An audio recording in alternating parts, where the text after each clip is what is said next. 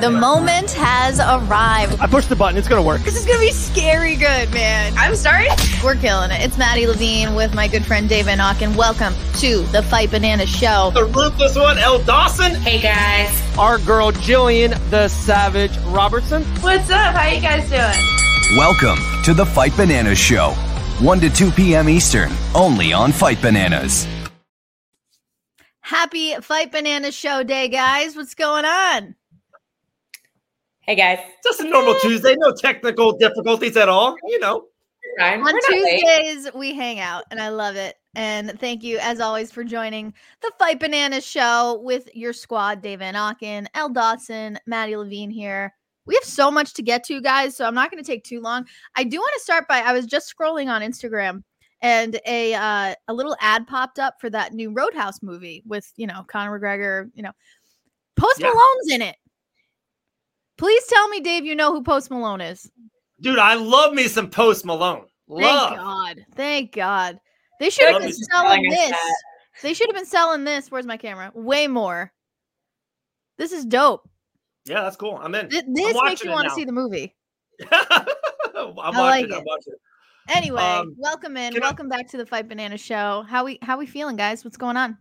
Dude, I haven't slept in 2 days. I had to get a third job after me losing my Super Bowl game. My kids haven't eaten in 48 hours. I'm in horrible shape. They lost in overtime.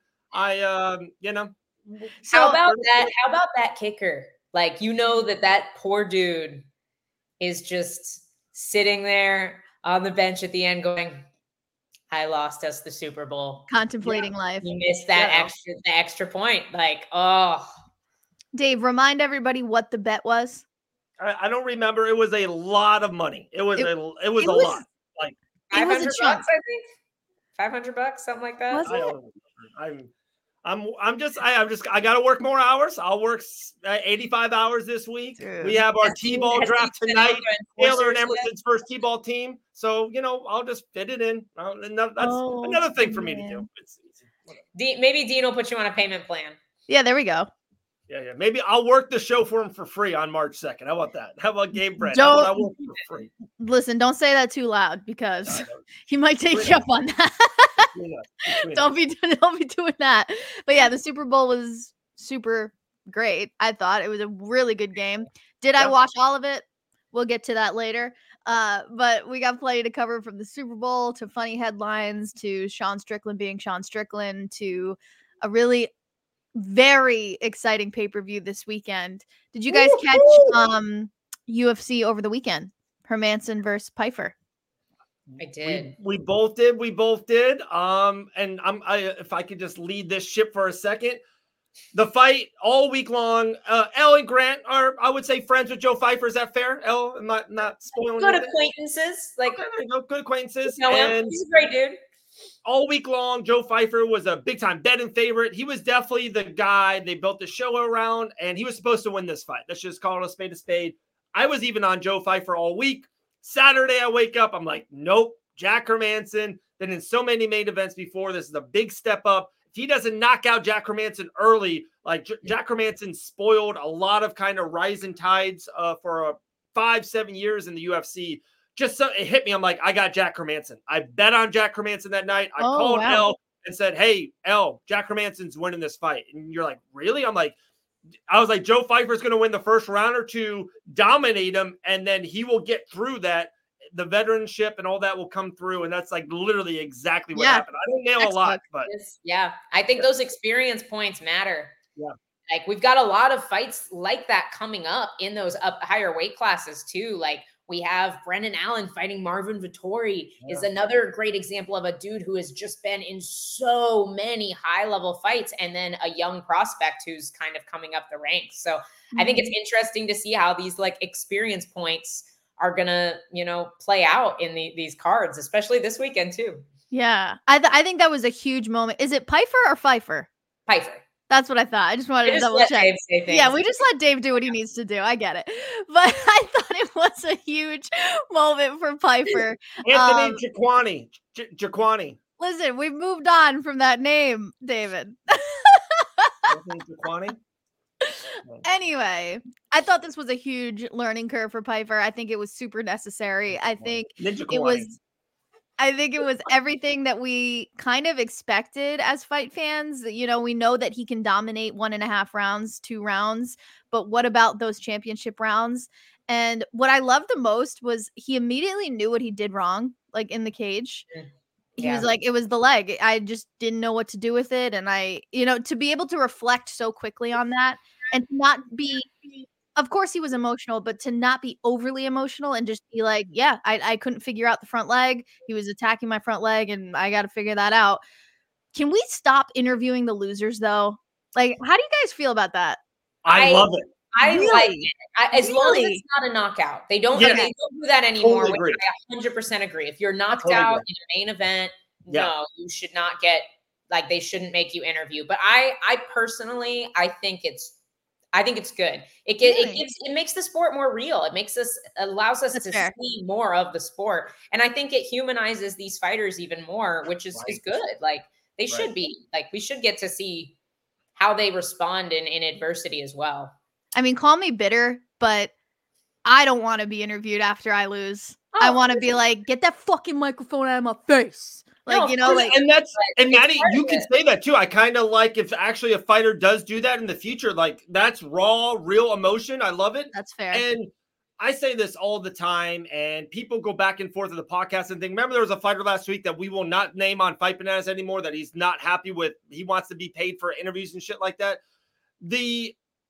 I can argue what people do outside the cage and in interviews and in podcasts and on the microphone is almost more important than what they do inside that cage. Like, just look at the biggest grossing fighters.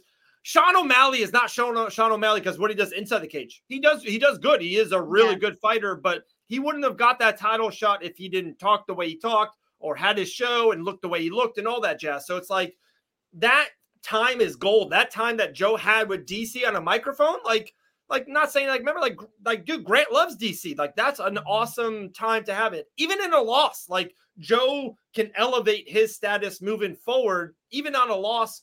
And the thing that's, Maddie, you said it, and I said it to Elle afterwards. Literally the second word after the loss that Joe said was media.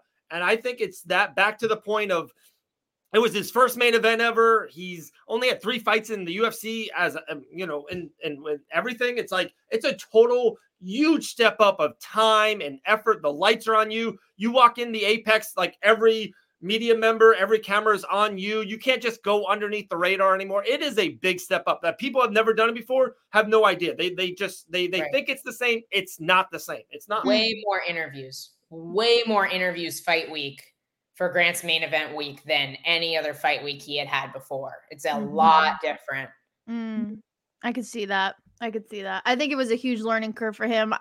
He's so easy to love. He's so easy to root for. I think, his story is so great, and he's so open and honest about telling his story. It's easy to root for him for sure. But between that and then the Super Bowl the next day, I mean, it was a pretty fun weekend. Yeah, it was. Guys, that halftime show. Come on now. It was awesome. Come on now.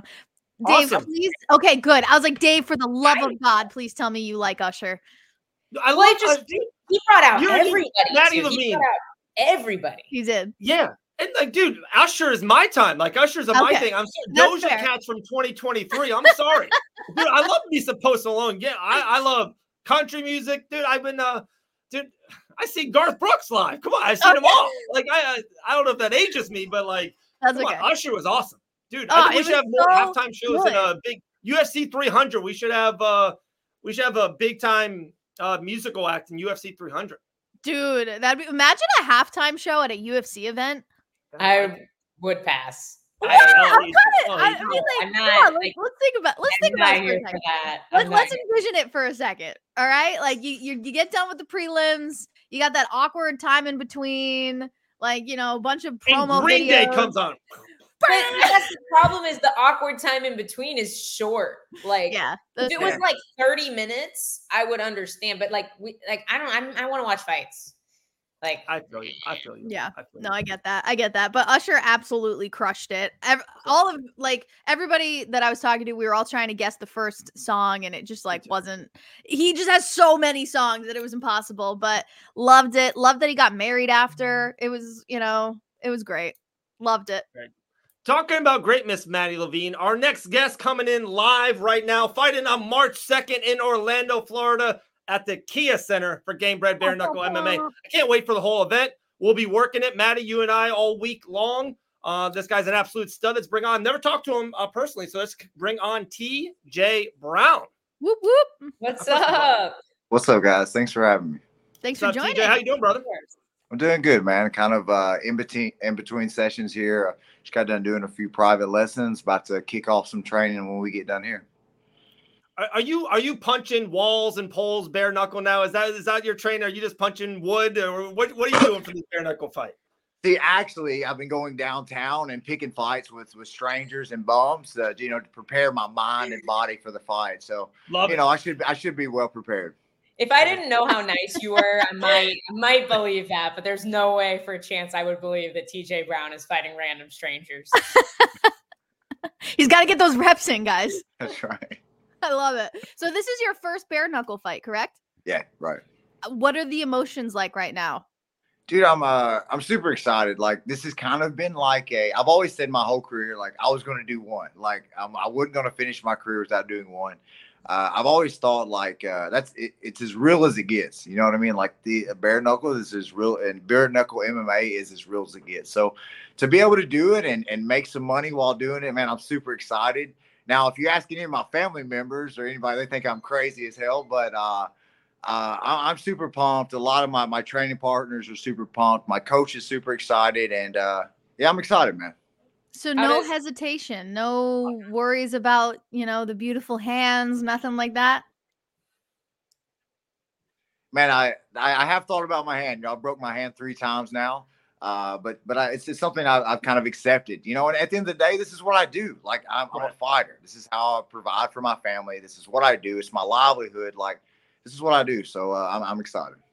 What was the phone call like? Did you get it? What did you feel about it? What would take us down that road of like, holy crap. Yeah, we're doing this. Let's go. Yeah, man. I think it come at the right time. I think the matchup's good. I think like Game Bred, they're really doing something that's exciting people. Like I couldn't tell you how many people that when I told the news that some of them were already going to the show in Orlando, and awesome. When I told them, they were super super excited. I was on the card, so man, I'm excited, dude. Like I'm a fighter. Like you watch my fights, like I come to fight. This is what I do, and man. It's been good, man. Like I won't lie. I've sit at home by myself a few times and just had to accept like, this is what I'm doing, and this is one of them fights. Like I'm going to have to go to that place, like Elle said, like I'm a nice person, but I have this thing inside of me, and I'm lucky. I have the avenue of fighting to let it out, and I get to let that out. And I have to go to that place in this fight. And it's exciting, man. It's exciting. You're always in exciting fights. Like I don't think I've ever seen a boring TJ Brown fight. So my question for you is with bare knuckle being so different and there's being such a big difference, do you feel like your style translates over? Because we always see you trying to finish fights. Do you feel like we're going to see that same style, or do you feel like you'll have to slow things down a little bit without the gloves? To be honest, this is my first one. I can't tell you that I know for sure, but there is something inside of me that says I was made to do this. Like I was made to do this. This is my kind of fight. And I'm ready to see if that's true, but there's something internally in me that tells me I was put here to do this, and that and that my style of fighting is going to match well with this, so we're going to see March 2nd. Let's go. Did you see, and I don't know why I have this with you, not the analogy, just the example of what Randy Costa did around 2 months ago for Game Bred Bare Knuckle MMA. Very exciting fighter, close in weight class. Of course, was in the UFC, came down here and made a freaking statement. His name's got a ton of buzz from it. I know they want him back, and that might happen in the future. Have you seen that fight by Costa, or have you seen any Game Bred Bare Knuckle fights or shows to date? Yeah, so I had heard of that Randy Costa before because I went to Tulum Muay Thai and I was down there training, and I took a Muay Thai fight down there, and I'd heard about him there. He had trained there, I believe, and I'd heard about him, and and I haven't seen that fight, but I'll tell you a fight I did watch that I was really enjoyed was Brandon Davis fought another guy. Brandon Davis, we fought on a few of the same cards, and dude, that was a good one, man. Like, that's exciting. And then like the very first fight on that card, the guy like breaks his hand, guy busts his face open the first fight. I'm like, man, I'm in for it now, you know. So this is definitely exciting sport, dude. I feel like you're always looking to finish, whether you're striking or you're grappling. I think you've got to be one of the guys with the most submission attempts per fight that I've seen personally. I feel like submissions are easier in bare knuckle because you don't have the gloves in the way. Do you feel like you're going to be falling more on your submission attacks or more on your striking in bare knuckle? I'm not going to go in this fight forcing anything. I've thought about this, Elle. Like, I'm not going to be forcing anything, but I'm going to come there to fight, and I'm going to come there to put this guy away. I think I have the attributes to put him away, either striking or on the ground. But you're right. I've thought about this. Like, rear naked chokes are going to be way easier from what I'm thinking. Being able to hold grips are going to be way better without the gloves. So I can't say I'm stuck on doing one or the other, but I am going to come forward and I'm going to bring the fight. I mean, your striking must be super sound right now, because if you were spending time in Tulum, then you were taking some Thai fights, I'm assuming. Yeah. I love following that family and the whole Tulum crew. Like, they're just good people. What was your experience like when you went there? You hit it on the nail, man. Like, the people down there, the culture, the community, it's beautiful, man. Like, they're really absorb that team atmosphere. And man, just the lifestyle them guys get to live. They just go down there, they're training, go to the beach. Like, it's a dream, man. The ring like, is literally on the beach, it looks like. Yeah, their new one is actually on the beach, and but man, it's beautiful down there. I can't say enough about Eddie and his wife Brooke, the owners of the gym. Man, they really take care of the guys. They took care of me while I was down there. And dude, there are some absolute savages down there. Like, you know, you've got world-class guys like Magnus there, but also like, you know, they've got a lot of these young up-and-comers that are just hungry, man. Like, hungry. You know, I've been in this game for like 10, 15 years now. And like, it was a good reminder. There's these young cats coming up trying to take your spot, take your soul, man. Like, they're fighting for everything. And it really pushed me to become better. I love that. The main event of your card on the second, two absolute legends, Junior Dos Santos, Alan Belcher, for the first Gamebred Bare Knuckle MMA World Heavyweight Championship.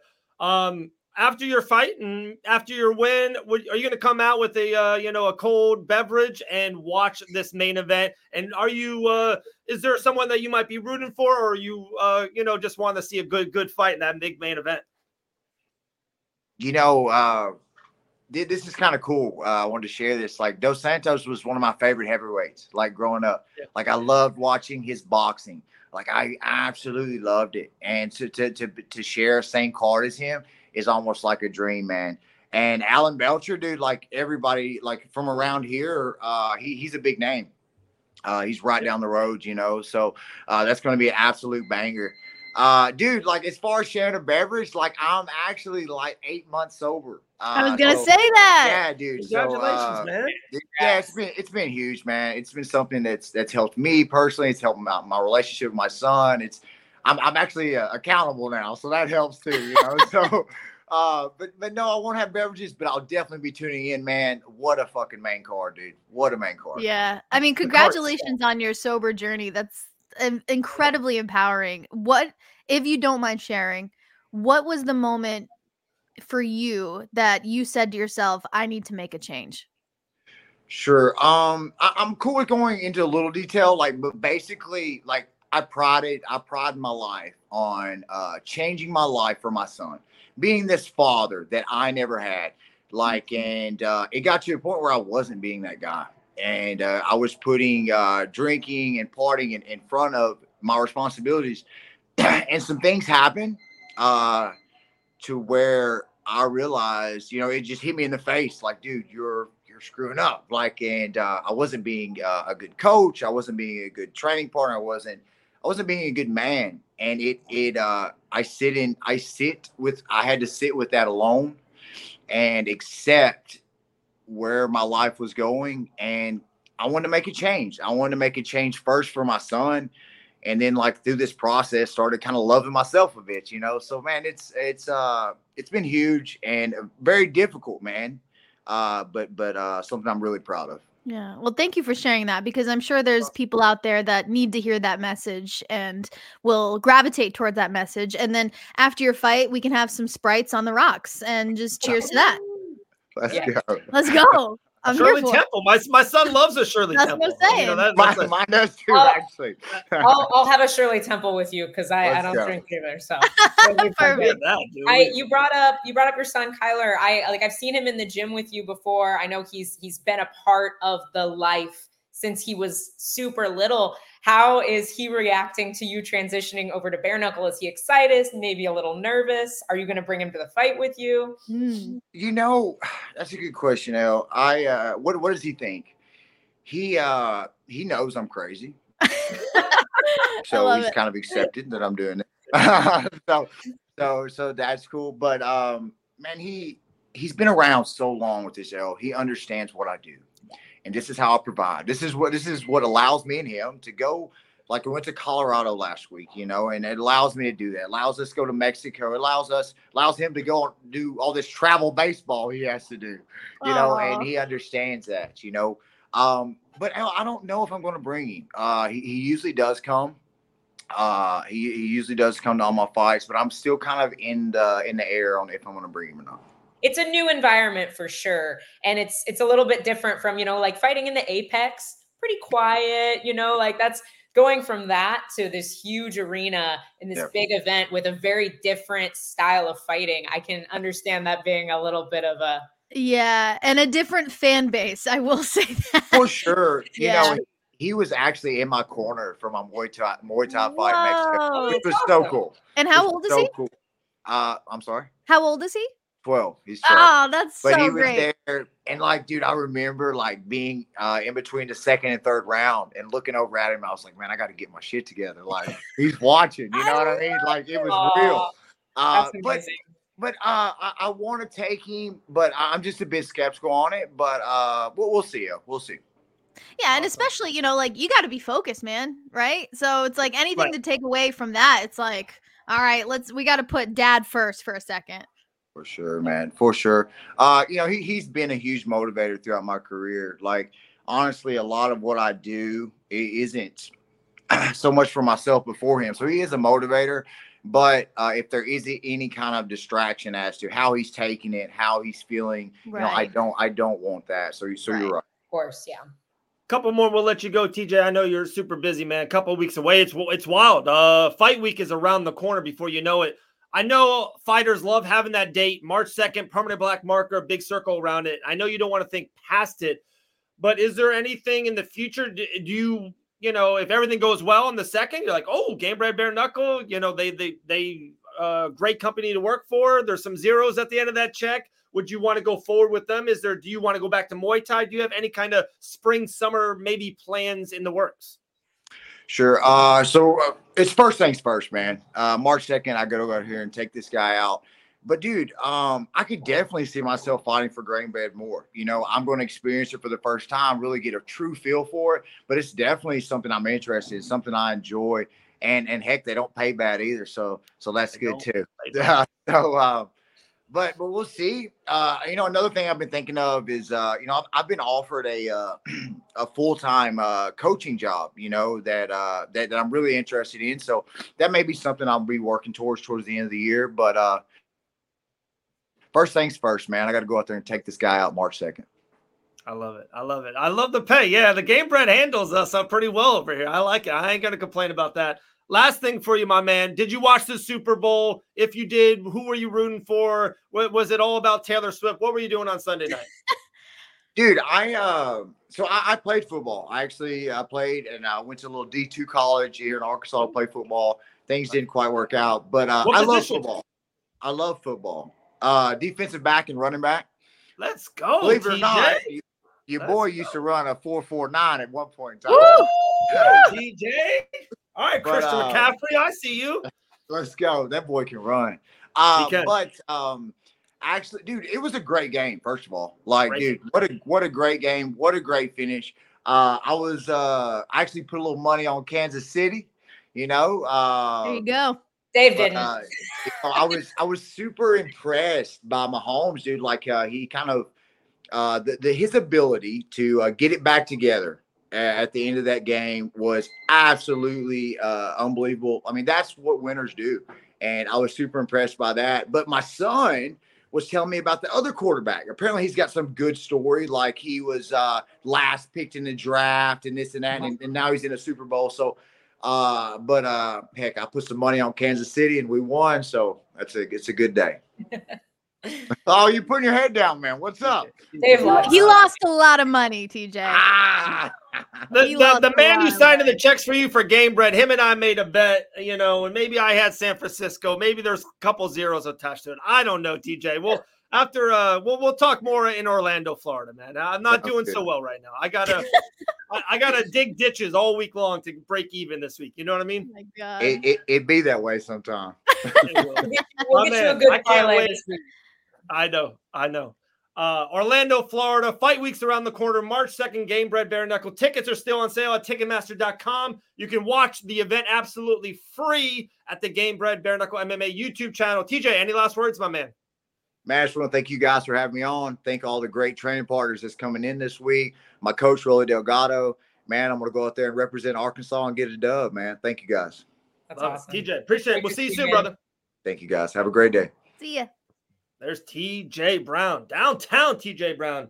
Man, why no birdie told me, hey, don't bet on the Niners? God dang it. It was me. I was the birdie. Yeah, I think Elle told you that. My brother did too. My brother, like that day, he's like, wait, you're not doing this, are you? Like he saw the clip. He's like, dude, you can't do this. I'm like, I'm sorry, dude. I mean, you were so close. You were so close. You should. I know. Going into halftime, it looked pretty good for you. Just coming out, not so good. Not so good. Yeah. Dude, TJ's dude. He has a 12-year-old son just like me. We're gonna bond in Orlando, Florida. I love him. that. Go to Disney World. He's the best dude. He's the best guy. I love TJ, and his kid is one of the most polite children I've ever met. Oh, that's sweet. Very nice kid. Oh, I like it. He'll be easy to root for come Game Bread in March, so that'll be really fun. Moving ahead to this weekend, guys. I'm so excited for this card. UFC 298. Volk is back. Topuria is back. And a long list of studs are back. Guys, how we feeling? Oh, I feel great. Such a good card. The whole card is good. Can't wait.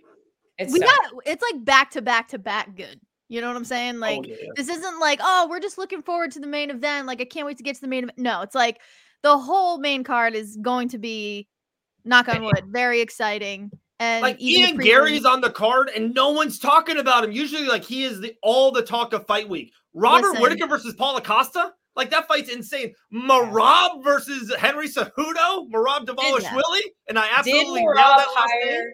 Did Marab hire Cejudo's coach? That's what we need to know. 1000%. Moicano posted about it. We posted about it. Now we're all talking. Yeah, no, he definitely did. Cejudo firing his coach on like live? Yeah. How bizarre was that? That was so weird. No.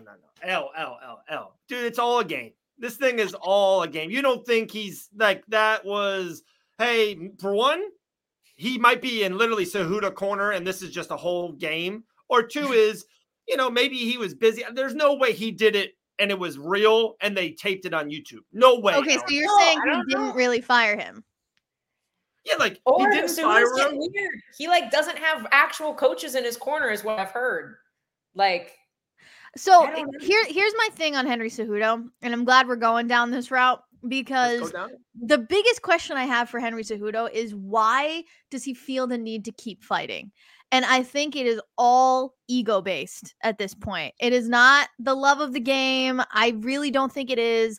I think it's a matter of like, y'all still need to be talking about Triple C, so I'm going to make sure that I'm in that cage. Like, it doesn't feel like a hungry fighter. It feels very much like, hey, why am I not in the spotlight anymore?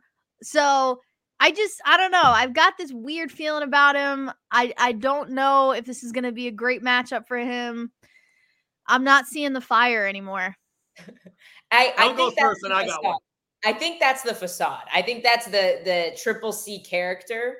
Because like obviously we've talked to Cejudo. He has some really great stuff to say. He answered one of my like lifetime questions, which was really cool. But I think that's the character, is it's all about me being the center of attention. I think what it is I think he's a lifelong competitor. I don't think guys like Cejudo are happy unless they are in true competition. And that's why I think he won't ever be, I don't think he'll ever get to a Conor McGregor level where I don't think he actually cares about fighting and he's just doing it to be a part of it and get the paycheck. I think Henry Cejudo truly loves the competition. So that doesn't worry me. Is the matchup a good matchup for him? I don't know. We'll see. I think this is a tough fight for both guys, but I don't think he's slacking, you know? Yeah, that's fair. That's fair. And he definitely strikes me as a guy who, like you said, like thrives on competition. And he's going to be one of those fighters that is like literally escorted out of the organization. Like he's not going to leave willingly, I don't think. Like he's going to leave kicking and screaming. Maybe. A big part of what Henry Cejudo, I think, is doing in 2024 and 2023 and above, there's different booms in mixed martial arts, and I'm talking about money. 10 years ago, there was a boom, and then 5 years ago, there was like an ESPN boom of like fighter pay went up and like main event and heavy and main events and pay-per-views, all that. The new boom in 2023 and 2024, you can check out almost every high-level, big-time MMA fighter. There's this podcast / YouTube / this boom. Izzy's got one. Jamal Hill's got one. Sean Strickland, out of all people, you would think this guy would never do it. He has one and just put it out. And I'm telling you guys, there is so much freaking money in these, like Henry Cejudo, to go on YouTube and do shows. One, YouTube's paying you money. You get sponsors paying you money. And to keep yourself sometimes not relevant, but to kind of get a boom into subscribers and that stuff, what's the best way to do it? You fight. Like you ask any female who does like the fighting and the, and OnlyFans on the side, their biggest week is fight week, or if they win and all that stuff. Like, and for a fighter, a male, there's no boom. Like Jamal Hill, let's just be honest, he's kind of out of the news and out of this. Like he puts out a show, it probably does great. If he's fighting Alex Pereira in the main event of UFC 301, that is a boom. Whenever he puts out content, I will be watching. I need to watch it to see what he's talking about for the main event. And that's just someone in the business. I'm telling you, these the smart ones, they're all getting YouTube shows, channels, things. It's all about relevance. It's all about being top dog, not just in the cage, but out of the cage as well. And, honestly, if you're making a YouTube channel now, you're behind the ball and you got some catching up to do.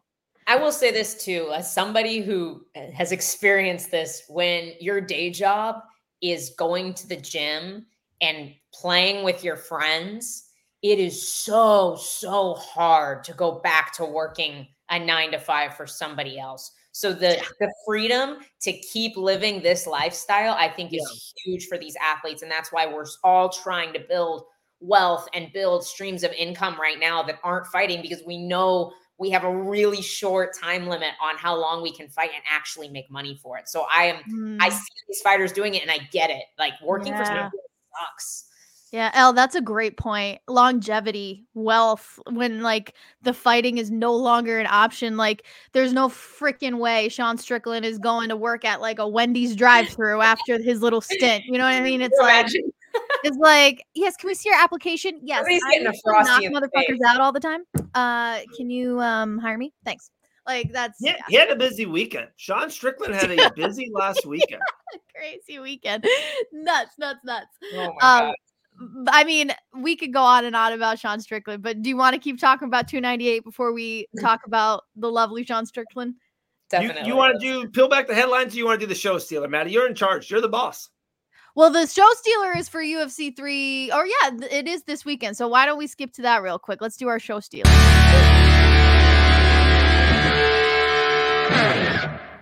All right, so the show stealer is the person that you think is going to win over the crowd, win the spotlight, steal the show, if you will, at UFC 298.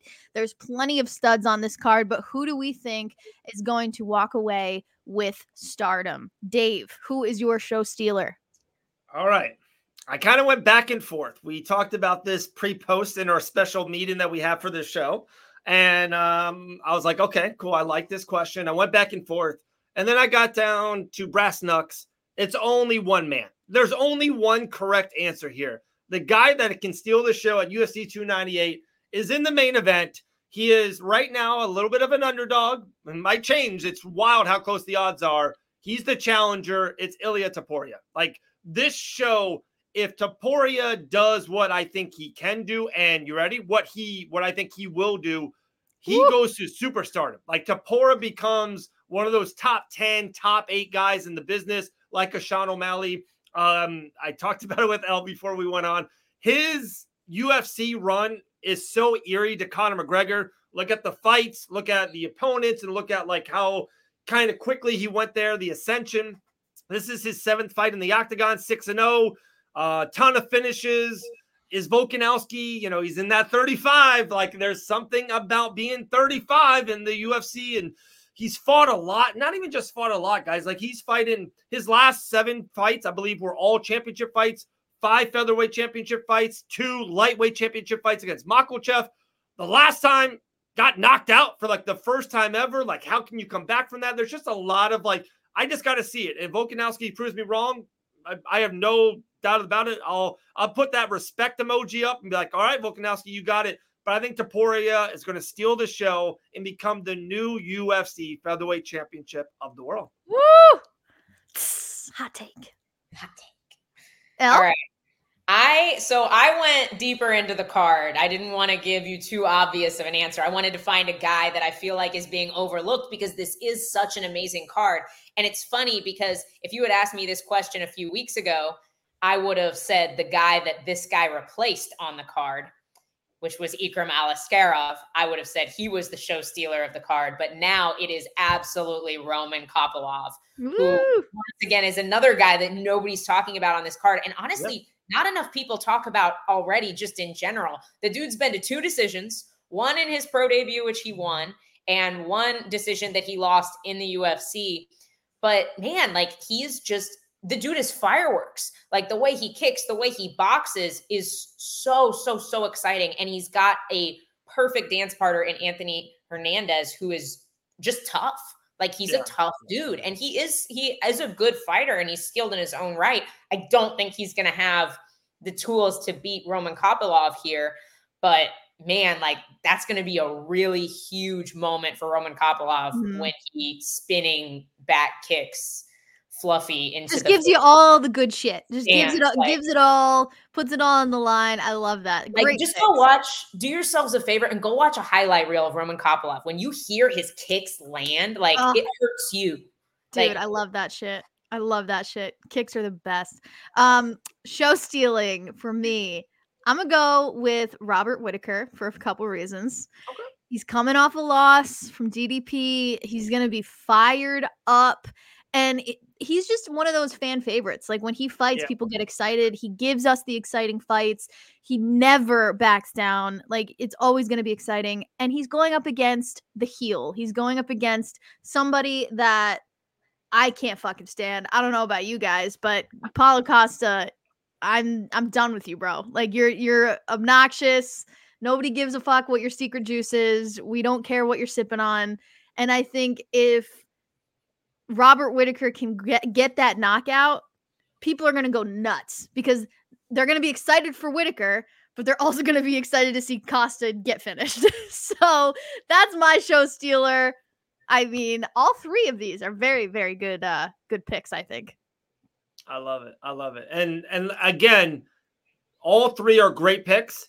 And we didn't mention the Henry Cejudo Merab fight or Ian Gary. It is such a good card. That's why I cannot wait. Oh, I cannot wait Wednesday night for Ben and Bananas. Like I cannot wait to just like really get into it. Like, and there's a couple even prelims that have not even been talked about. And then I feel like I can sit on this main event for 20 more minutes. Like this main event is one of those, it's a top 5, top 7 fights that the UFC can make. It's like a perfect timing. It's not too late for Volkanovski. It's not like way too early for Topuria. It just seems like it's like right. And we will find out. Like whoever wins will bunk the other one. But I think it's such a good time in for this fight. It's perfect. It really is good. I am glad you brought up Ian Gary, though, because I think he's one of those contenders that we need to just touch upon for a second because of the drastic change we have seen in this man for this fight camp. He went from being the loudest, most obnoxious opponent to almost radio silence for this entire pre-card moment. What do you think changed for him? You want to go first? I have an answer, but then I do want to go back to your question because it's kind of not the answer you're asking me, the question you're asking me. I just want to say sometimes that's not good. That whatever he was, for one, he was winning, right? He was, I think, 4-0, 5-0 in the UFC. So he was doing good in the UFC. Sometimes, like, don't mess with success. Don't mess with your mojo. If that's who you are, like, dude, go for it. If you are outspoken and you are, I don't want to say the word arrogant. If you're confident, like keep doing that. If that's who you are, go for it. And if you're the exact opposite, if you are the quiet assassin killer type, don't get all loud now in a big fight. I think it's weird that he is being so quiet, and I actually don't like it. Yeah. The press conference, we'll see. Like I think on the press conference and the weigh-ins and that, if he kind of gets loud, I would be more intrigued that he'll do good. But if he's quiet all week, dude, Jeff Neal is like one of those guys. Like if Jeff Neal on a good night can beat anyone in the world. Like if Ian Gary is not at 100 and Jeff Neal is, like Jeff Neal's he's gonna make him look funny. Like he's gonna like make him look bad. So I go back to your question now, Maddie. Like I just want Ian Gary to be Ian Gary. Good, bad, or indifferent. Just be fucking yourself. Just be yourself. I'm fine with it. But back to your like, it's weird. I don't know. Like I don't like. Is it good? Like, I don't know if him being quiet for this camp is a good thing. I don't think it is. I think you hit the nail on the head. I think that it's not so much, oh my gosh, he's quiet now, he's doing the opposite. I think it's proof that he is not prepared to put himself mentally out there again because he couldn't handle what he was getting earlier. And he's been booted from a couple different gyms now. So like he's not allowed to train at the place he was used to training at in UK. He doesn't train at Killcliff anymore, correct? So like now it's kind of this is too much to change for one camp for a guy like Jeff Neal who smashed Vicente Luque, who I think was going to beat Ian Gary. And I think Ian Gary knew that Vicente Luque was going to beat him on that night. I don't think he was sick. I think he knew that he was going to lose that fight and he was not in the right headspace. So I could be wrong, of course, but that's my theory. And I think it was the right call to pull out of that fight. I think if he had gotten smashed by Luque, I think he would have lost a lot of momentum. And if you're not, like, if there's a lot of reasons that fighters shouldn't fight necessarily, he clearly was not in the right headspace to fight. And I don't think he's necessarily fixed that problem because he's not putting himself out there. He's not willing to make himself the target. And so if he gets to media week, and then all of a sudden, that attention that he didn't want, that he's been avoiding, is being thrust upon him. And he has a really tough fight in a guy like Jeff Neal, who is really hard to put away and hits like an absolute truck. Landed some crazy good shots when he fought Shavkat.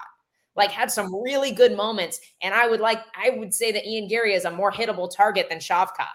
So this is a very tough fight for him to have all these question marks, like a new camp.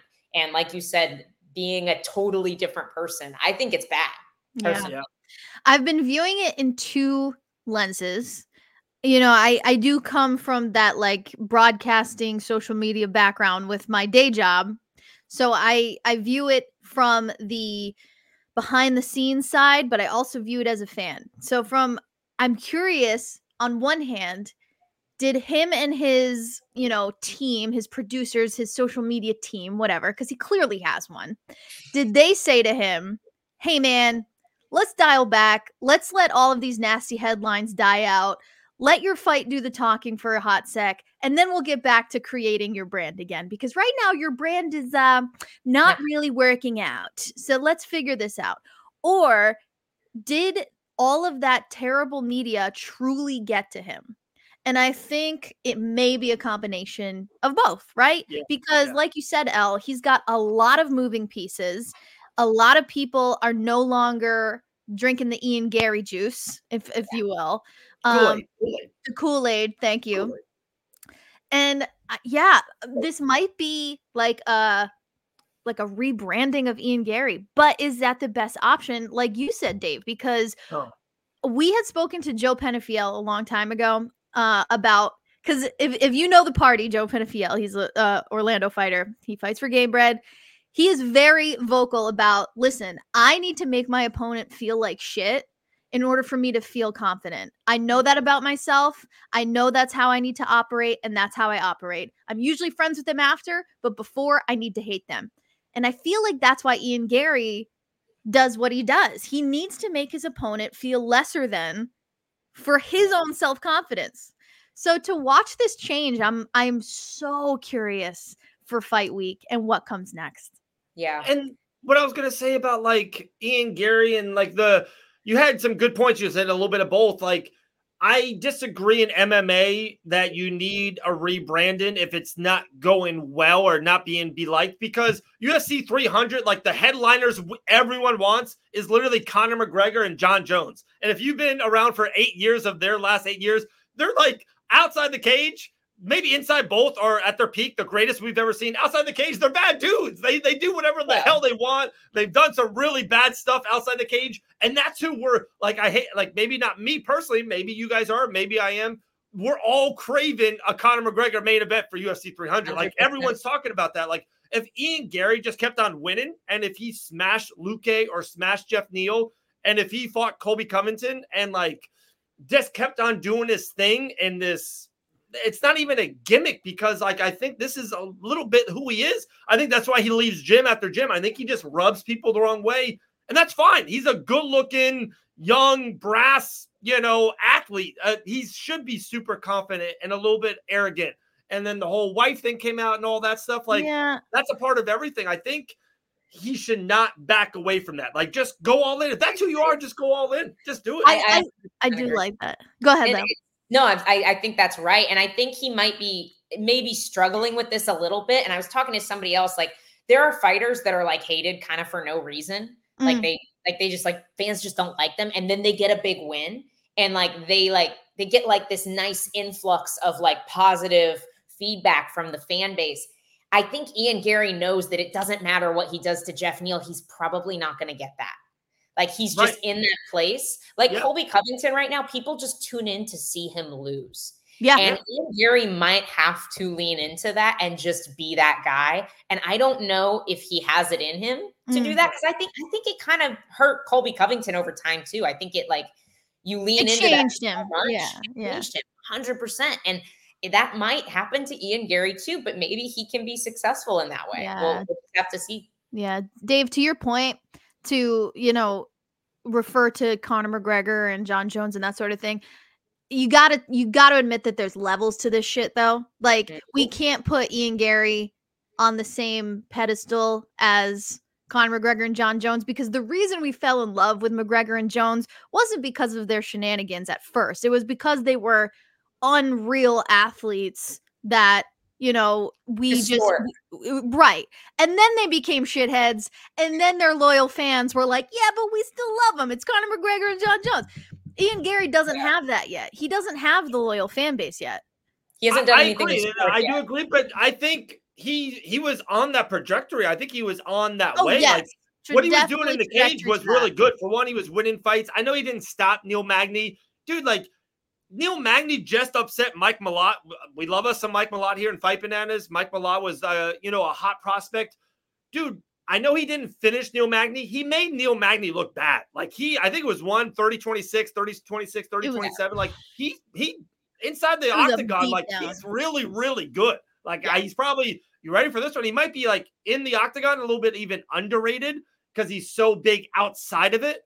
That's fair. So I get that. I do. I just think you know, sometimes when I remember Conor's run, I was there for it every single fight, every single second. The Dennis Siver main event on ESPN on Fox. I was there watching it. Yes, I'm aging myself, girls. Yes.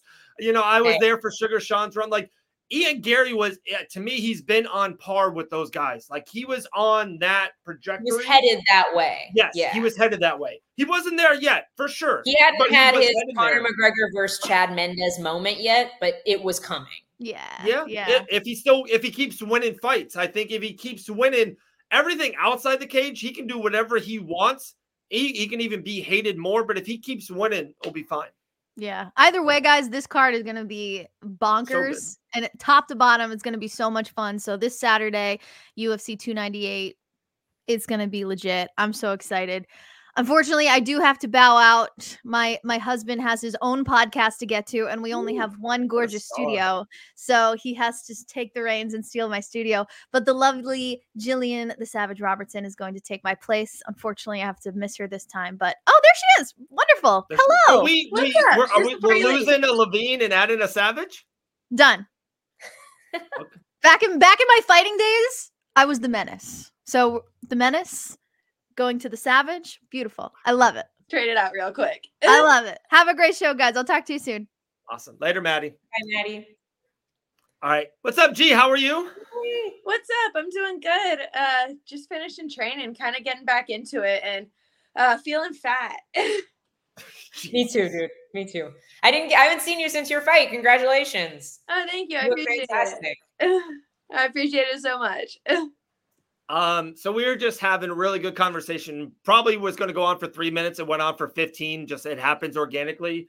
We were talking a lot about Ian Garry and about, I guess, where we were at. Maybe I think you were kind of maybe on not on the side, but you were seeing where I was going with it. And I would love your insight of it.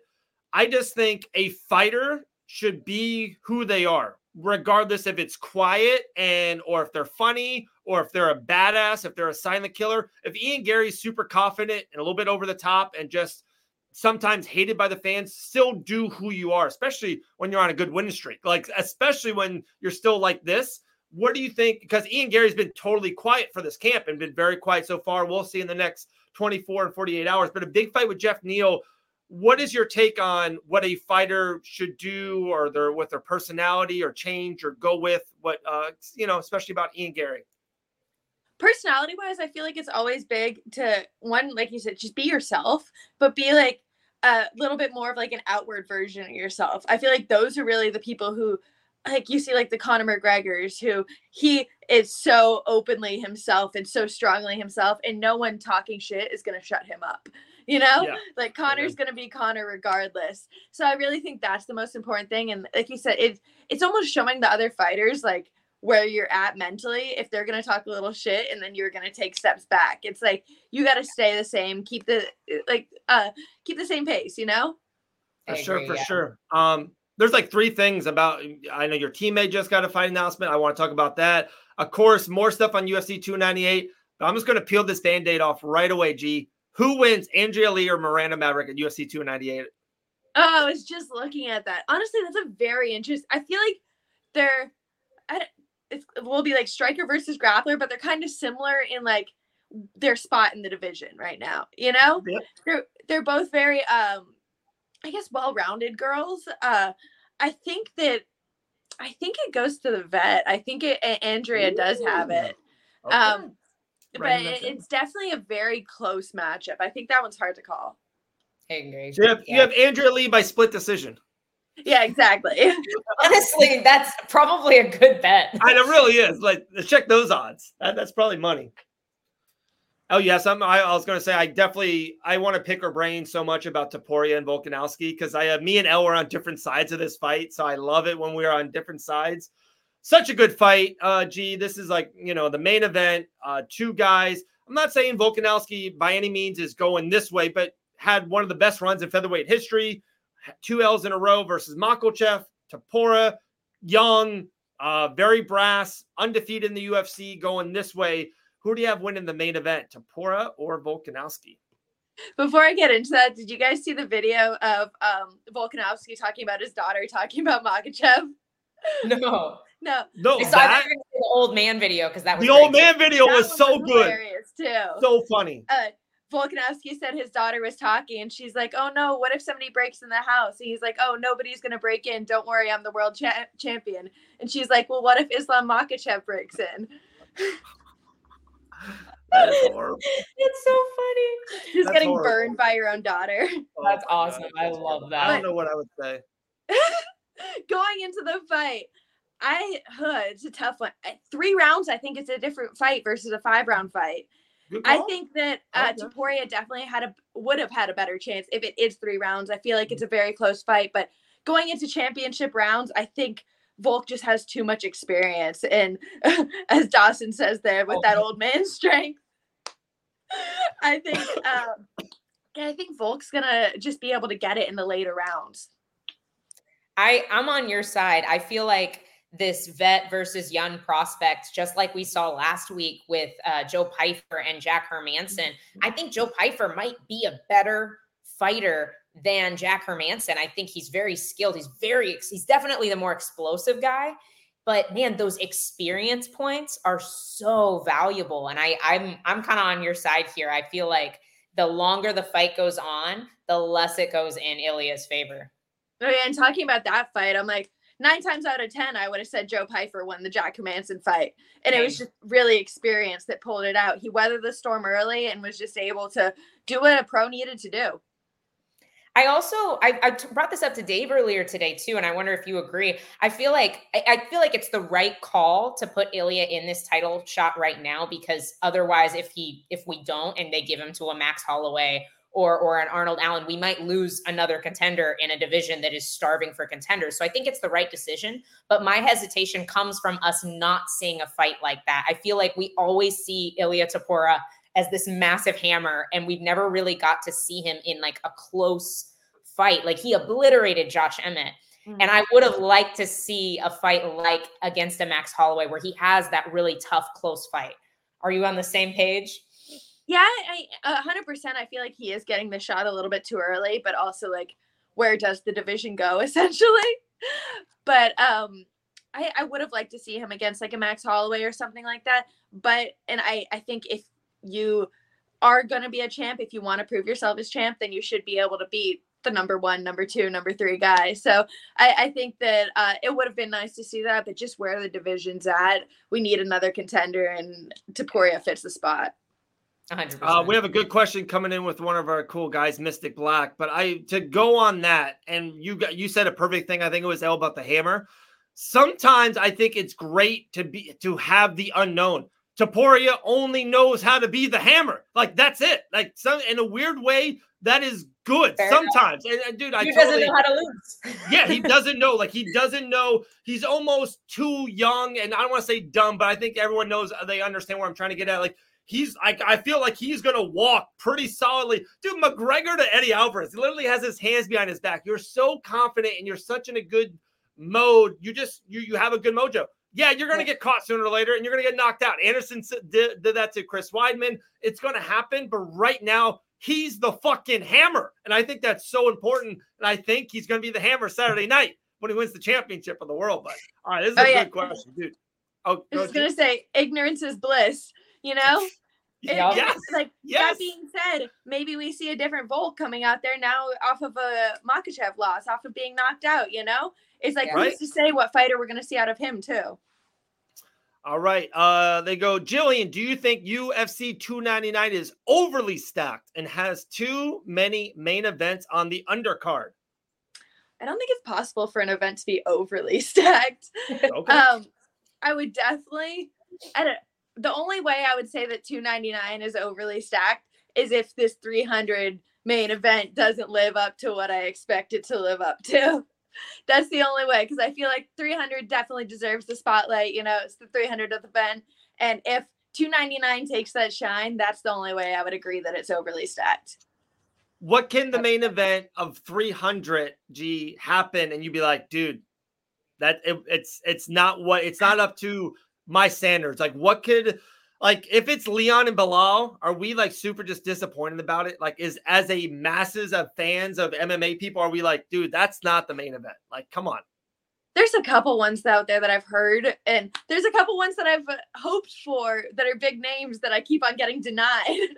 But yeah, there's definitely a lot out there that I just feel like don't have the star power. I think you really need like a Connor or a John or an Islam in that spot to really like to have like the effect of being in a main event for 300. Besides one of those three, I don't really, well, and it's like the other two that I would say would be Volk and O'Malley, which are coming up next month and the month after. So those are the only people who I really think that can take that spot. So other than that, I'd be kind of disappointed. No, I feel you. I think I see Dawson that. with the question for I want to go back to what Mystic said in a second. As someone who likes to get the finish, how do you prepare for when your opponent won't go down? Well, the goal in all of this is to be mixed martial artists. So ideally, I want to be able to put them down on the feet. I'm working for that every day. But if it is a little bit trickier to get the takedown, then that's when I'm going to start faking my takedowns and coming up with strikes. So then we make our opponent think that we want the takedown and are able to do damage on the feet, then use the strikes to set up the takedown again. So just play with them back and forth. I love it.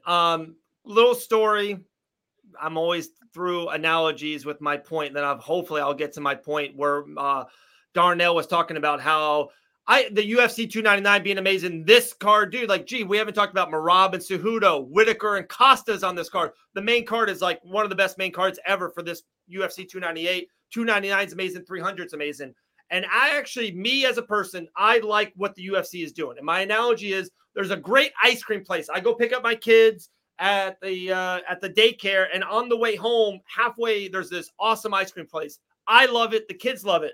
And during the summer, when it's like summertime, like I would go once every other week, sometimes once a week, a couple weeks in a row. And then I'm like, I feel it. We're going too much. Like we're getting too much ice cream, if that makes sense. We're doing too much of this. And now in school I go like once a month, once every 2 months. And where my point is, I feel like if the UFC, I like when it's a massive card, at least once a month, like the pay-per-view, and we can't miss it. Guys, we as MMA fans or someone who loves the sport, who is in the sport, who covers the sport, you can't miss UFC 298. It's too good. And the fight nights to me are appetizers. Like there shouldn't be 7 fights on the card like we can't miss on a fight night. To me, it shouldn't. Like Hermansson and Joe Pfeiffer, that was good enough for me. Like I'm going to watch. And there was other fights, of course, on the card that we all had our little intake in. But I want the pay-per-views to be so stacked. And then the fight nights, give me a main event. Give me Moicano and Drew Dober. That hooked me in. I want to watch. And then the rest of the card can be okay. But every pay-per-view should be 4 or 5 cannot miss fights. Like I need top-end stuff. You guys agree or disagree? Oh, yeah. Well, like looking back to the fight card that I was on, I'm like, who's going to buy this? And like there wasn't enough big names on that fight card. Like Sean Strickland was the main event, and then besides that, it was like there was some big names. There was the bantamweight title fight that didn't live up to the expectation for a lot of people, and it's just I'm like, why is that worth a pay-per-view? Essentially, like most of those fights would have been fine on a fight night card. Where, like you said, now we're excited for every single fight on the card. Every single fight's a big fight, and it's worth the $80 that everybody's going to pay. Right. One thing I love about this show so damn much, it's live, anything that can happen. We had such a good question from our guy, Mystic Black.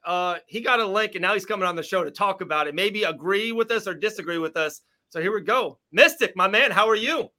How you doing, Big Dave? The red line is on, baby. What's up, Jillian? What's up? How you guys doing?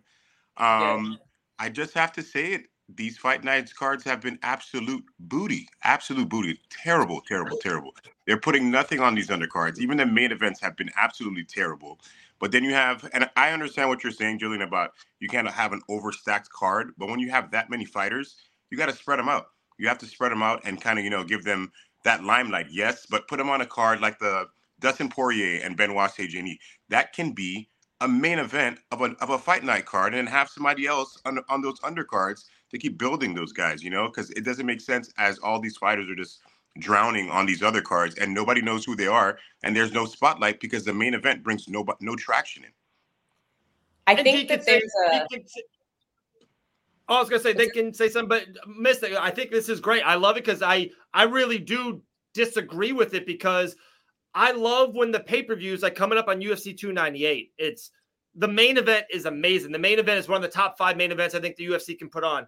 Then you got the co-main with Whitaker and Costa. I love that fight. I can't miss it. Then you have Cejudo and Merab. What a great fight. Probably the winner will fight for the championship. I love this fight. Then Ian Gary is a guy on the ascension. Jeff Neal, an underrated fighter who I think I'm going to literally pick Jeff Neal to win on Saturday. He's so good. Jeff Neal at 100% is almost unbeatable sometimes. I love when the pay-per-view. And then El has Roman's on the card. Like, Krylov is so good. I love when the pay-per-views are like, boom, boom, boom, like a WrestleMania type. You can't miss it, Mystic. You can't miss it. And then the fight nights, I agree that the last couple of weeks maybe hasn't been great, but I think I love when it's 1 or 2 fights that grabs you. You have to watch it. And the rest of the card might not be great, but I love when the pay-per-views are stacked. That's just my 2 cents. No, for sure. And there's nothing wrong with that. But at the same time, how can we showcase all those guys who people don't know who they are? Dana has all these people coming off the Contender Series, but have you seen any Contender Series people fight in these last couple cards that are showcasing them? No, we don't remember because nobody's watching those cards. There's a main event coming up, and I think it's Jairzinho Rozenstruik against a guy who fought 1 time in the UFC, 1 time, and he was the first fight of a prelim. Who is he? Nobody knows who he is, and I understand UFC is a huge brand, and a lot of people are going to watch no matter what. But it's starting to take a little bit of a dip, and some people are not tuning into the fight nights and the Apex, and nobody even goes to the Apex anymore. There's like 20 people in there. They need to get out of the Apex. I'm sorry. I love the product, but they're getting a little lazy. I have to be very honest. I agree with the Apex call. I would love to see some more fights. But here's my thing with, you're talking about all these Contender Series guys. That is the problem. That is the reason why some of these fight night undercards really suck. And it's because these guys that are getting signed off the Contender Series, when I know I'm going to say his name again, but when Grant Dawson was on the Contender Series, he was like 12-1 with all finishes. The guys on the Contender Series now are 3-4-0. They aren't ready. They aren't ready for the level that they're getting to. And so I think it's part of the reason we're having some of these guys pull out of fights because they're getting injured, or they're just not ready for these big moments, or they're just not quite UFC caliber yet. I think they need to sign less guys. Trust me, the roster is full. There are plenty of guys waiting for fights that are high level and are ready for those fights. And I actually think we have too many young guys getting signed too early. My last point about the fight nights in the main event, and Grant, we talk about him a lot. We love Grant on our show. Also Jillian, right? Like, Grant just main evented a fight night 4 months ago, whatever. I would be awesome. Like, and I don't know if Jillian agrees or disagrees on this point, and I would love to take it away. I would love to see Jillian Robertson versus Angie Hill as a fight night main event.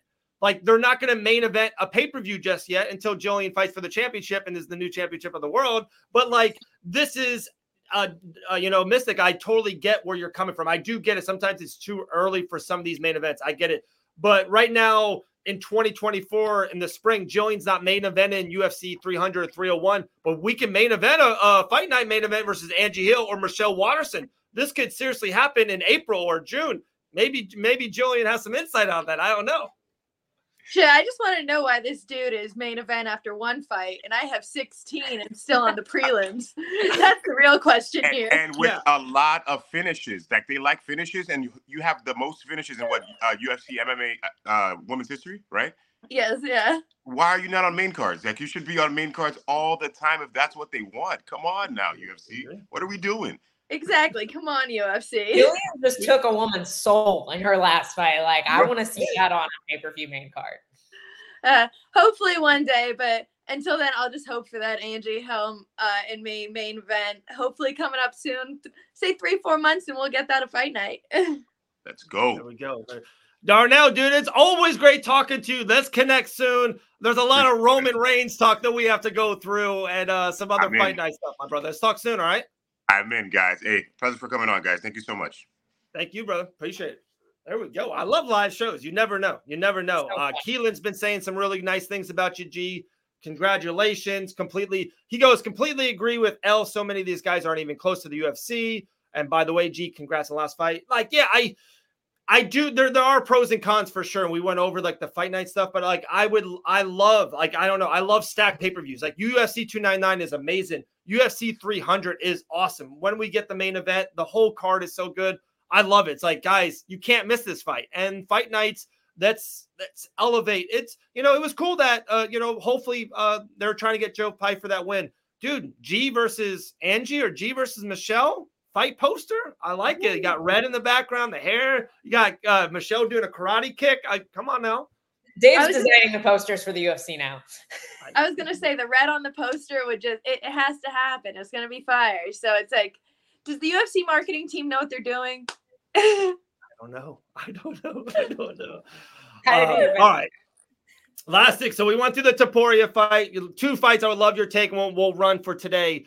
Co-main event, Whitaker and Costa. Seems like everyone, I think you and I definitely talked about Robert Whitaker multiple times. Everyone loves Bobby Knuckles. Robert Whitaker, his last fight lost to DDP, who's now the champion. Does Whitaker come back and beat Costa, or is this the end of Robert Whitaker as we know it? Side note, they both have hilarious social media accounts. They do. Costa's pretty funny. He's funny. Costa's hilarious. But yeah, I think it's honestly, I think I agree with whatever most of the people are saying. I think Bobby Knuckles comes out with it. I think Robert Whitaker is just the more well-rounded fighter, and I think that I don't know, Paulo Costa almost seems like a little bit one-sided sometimes. So I think that Whitaker just is definitely going to come out the victor. I like that. And then probably maybe the fight of the night. I wish it was 5 rounds. It just feels like it should be a 5-round fight. Cejudo versus Merab Dvalishvili. Should be a lot of wrestling, a lot of grappling, but I know, you guys have been in it more than me. Usually sometimes when it's awesome wrestlers, sometimes it's a striking fight for 15 minutes. I would love to see if they did stand up and strike for 15 minutes, how would it be? So what's your take on Cejudo Merab? We haven't really talked about this fight that much. I think this is going to be like, like the little Spider-Man meme, with them both pointing at each other. Yes. Yes. Yeah. So good. I got to make that. We got to make that now at Fight Bananas.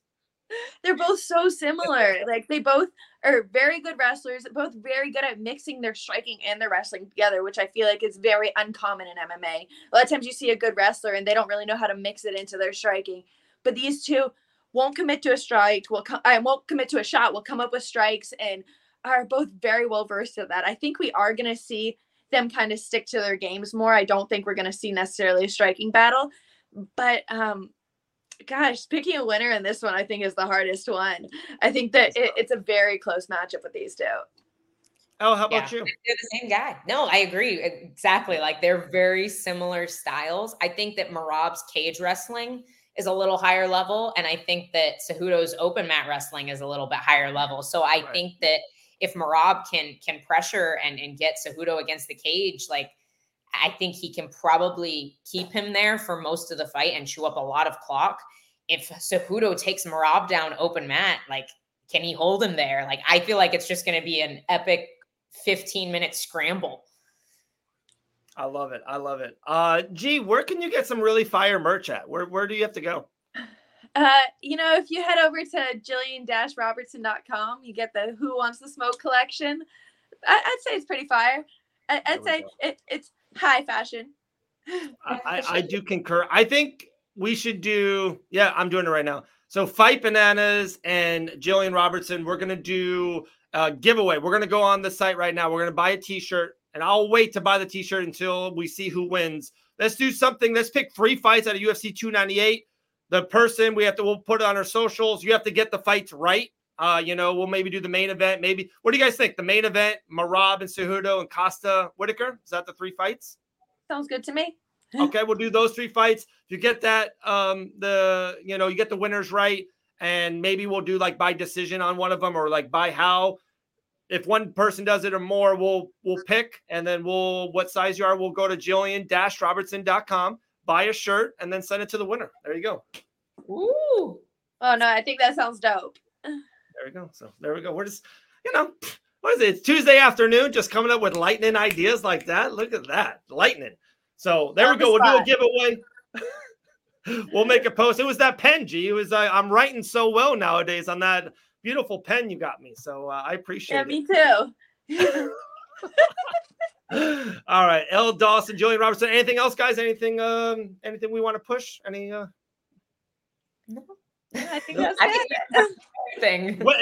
Wednesday night, I don't know if you talked to Grant about this. We're supposed to be doing a live show. I got Rafael Esparza to come on because it's a pay-per-view. Yes. We love Rafael. He's so pumped. Him. He goes, are we doing a live show on Valentine's night? I go, dude, yeah, we got kids. Our Valentine's during the day. I was like, I got an LSL. Yeah, there you go.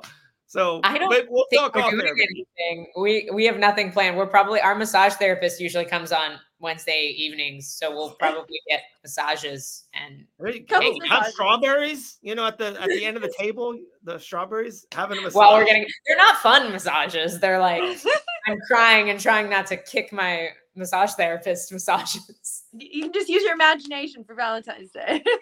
It'll be fine. I honestly didn't even think about that. I don't think we have plans. All right. Well, talk to Grant first. We make sure I'm not ruining any Valentine's Day plans at Fight the Bananas. But tomorrow night, we might be going live for Ben and Bananas to go through it. Jillian the Savage Robertson. Hopefully you have a great Valentine's Day tomorrow, and we'll talk to you real soon. Next week, we'll talk about how Ilia Topuria won the UFC Featherweight Championship. We'll see. We'll see. All right. We'll see everyone next week. I'm trying to push the button. My computer's awful right now. I'm trying.